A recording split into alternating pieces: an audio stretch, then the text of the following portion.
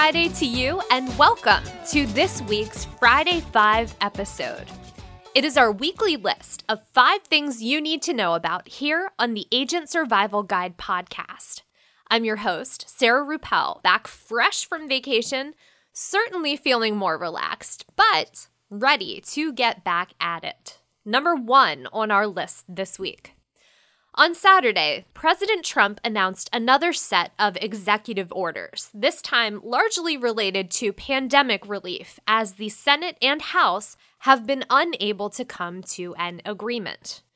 The orders have been criticized by both Democrats and Republicans. First up, Trump ordered the extension of the federal unemployment benefit that expired on July 31st. He reduced the additional unemployment payment from $600 to $400 a week. The tab will be split 75-25, with the federal government covering the larger share and state governments covering the smaller share along with regular unemployment benefits. The second order suspended interest on federal student loans and payments from September 30th until the end of this year. Third, Trump called on the CDC and HHS to consider extending the eviction ban that expired on July 24th.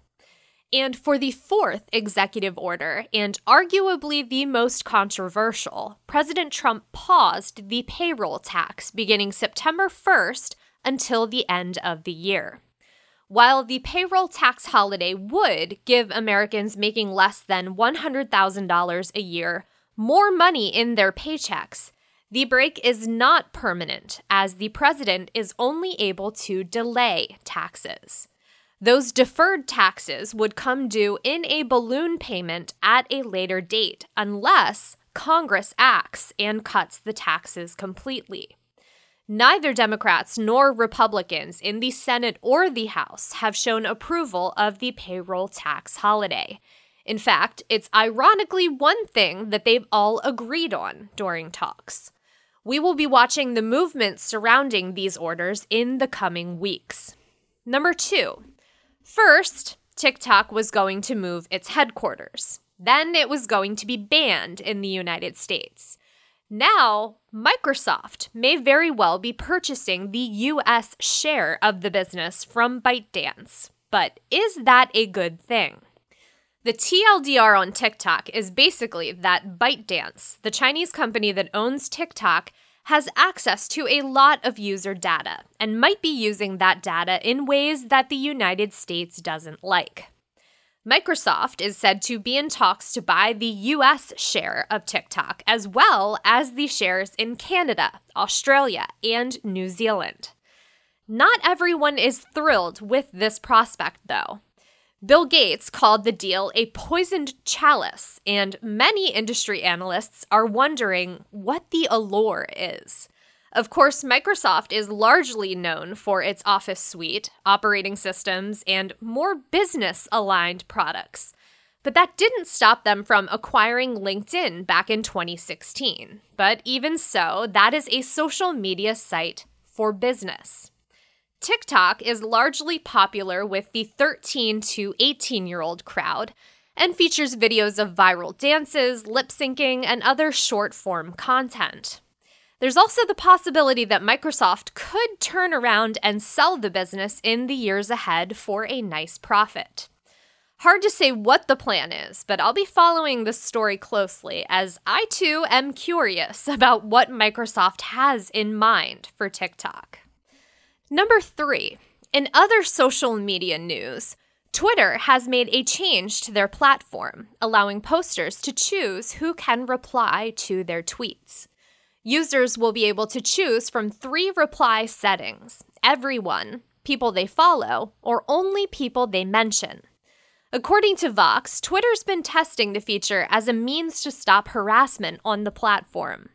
Twitter's research found that users who submit abuse reports were 3 times more likely to use reply-limiting settings.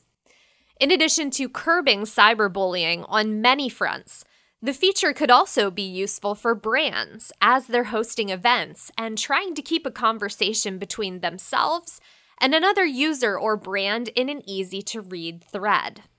According to Suzanne Shia, Twitter's director of product, quote, "These settings help some people feel safer and could lead to more meaningful conversations while still allowing people to see different points of view," end quote. Number 4. On Tuesday this week, Kroger announced plans to launch an e-commerce site similar to the likes of Amazon and Walmart.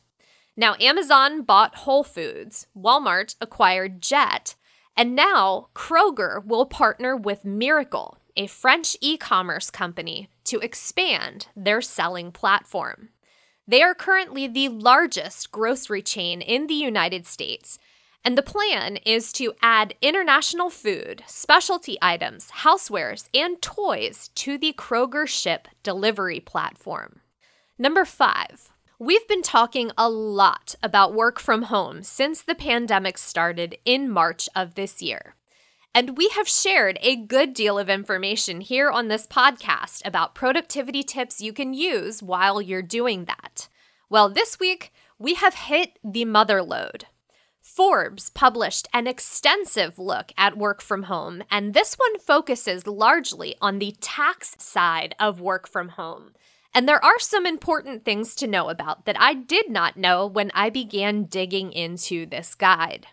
There are 13 sections, which seems right for a guide prompted by a global pandemic.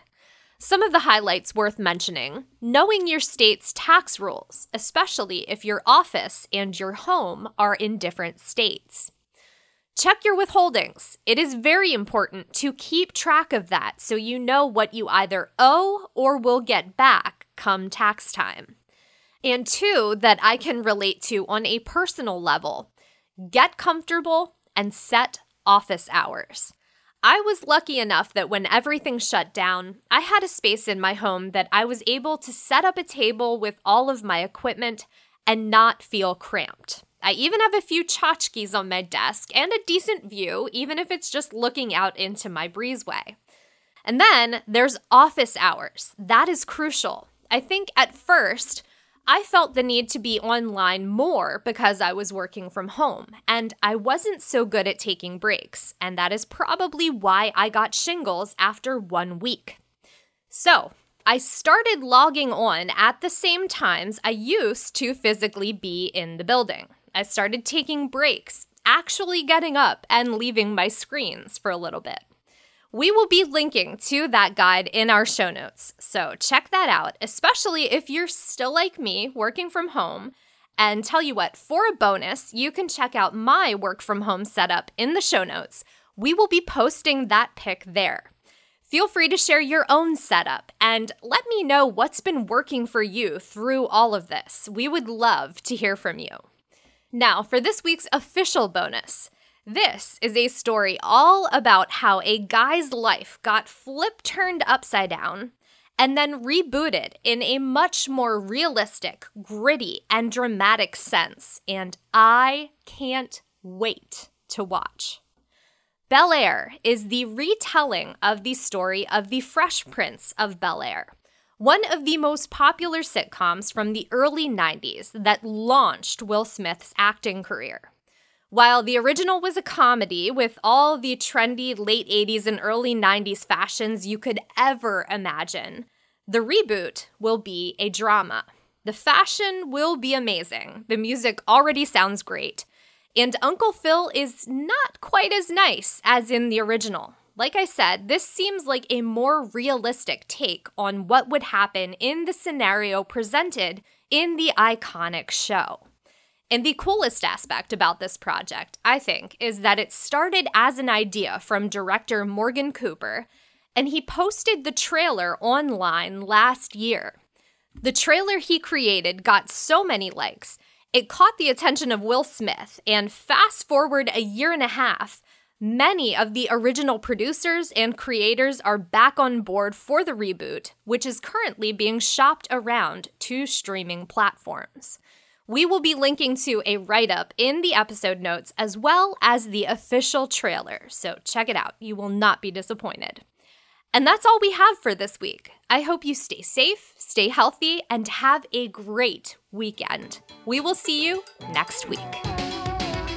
The Agent Survival Guide podcast is a production of Ritter Insurance Marketing. This episode was written and produced by me, Sarah Ruppel. Script editing by Nicole Perisic. Artwork by Nick Smith.